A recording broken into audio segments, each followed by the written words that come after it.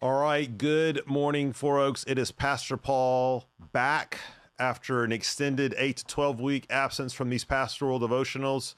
But I am here and I am loud and proud in my Star Wars Spirit jersey. Got to do a little Disney over the break and came back all excited about that, of course.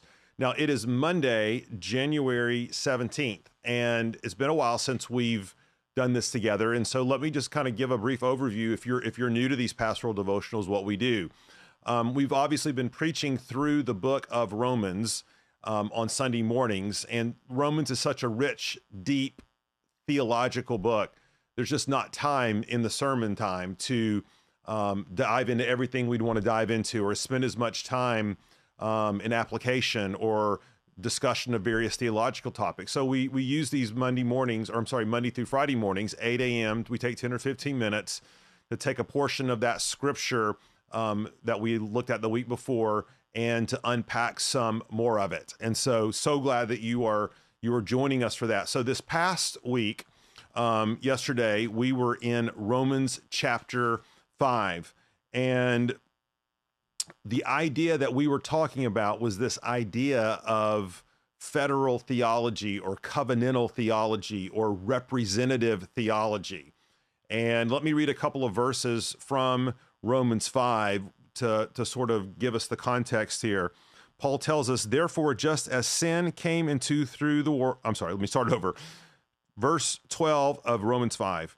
Therefore, just as sin came into the world through one man, and death through sin. All right. So there's the first part.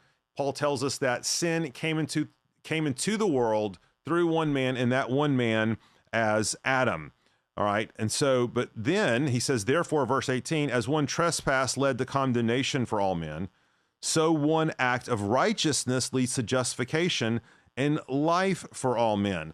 And so there, of course, he's talking about Jesus.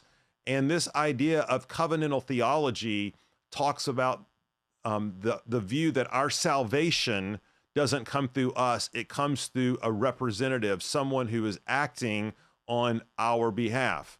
And I thought it would be good to spend this week kind of unpacking some of the central tenets of this idea of covenant, because covenant is a concept we find all throughout Scripture.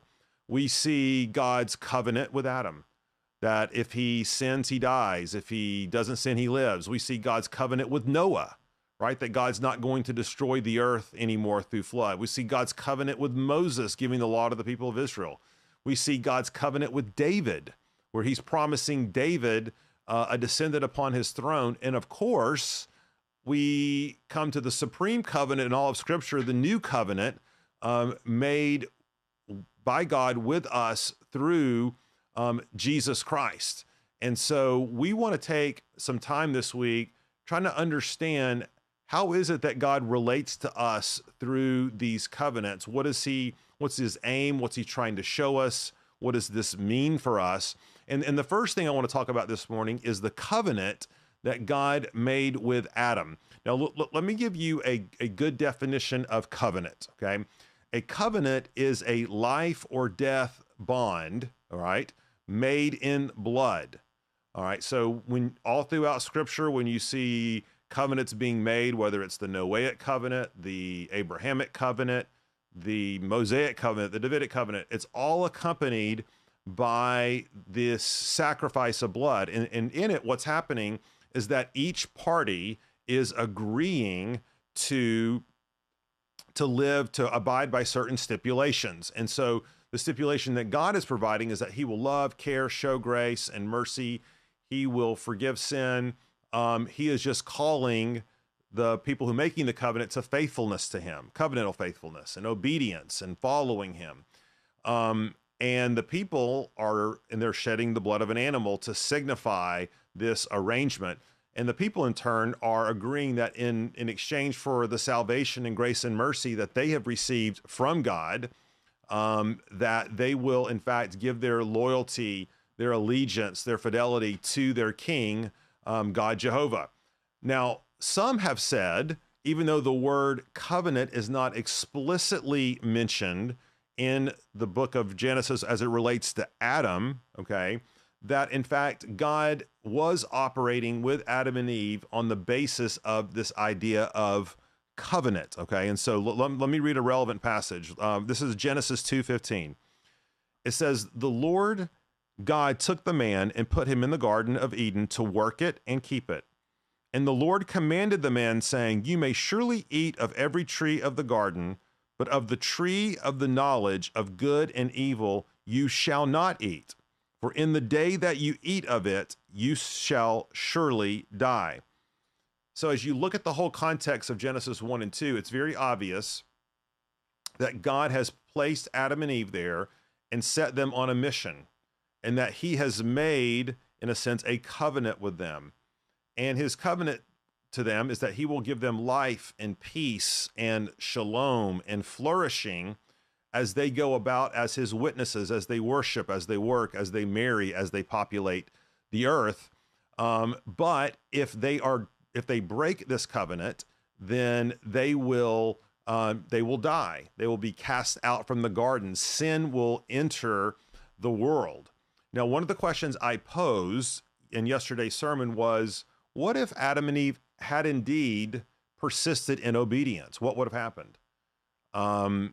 Was this a trial time where Adam and Eve, if they obeyed long enough, they would have been gained entrance into a permanent heaven shalom? Now, on one level, that's a speculative question, and it doesn't matter that much. But on the other hand, I think it does matter from the standpoint of understanding how God had designed, even before the foundations of the world, that not only would man live by this covenant, but in fact that he would be saved by a similar kind of covenant.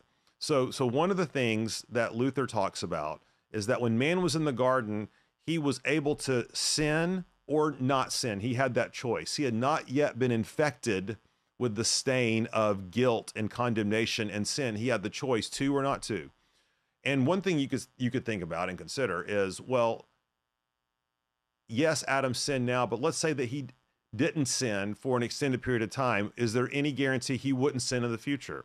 Or is there any guarantee that his descendants wouldn't sin in the future, even if he didn't? And I think the answer to that is pretty obvious, right?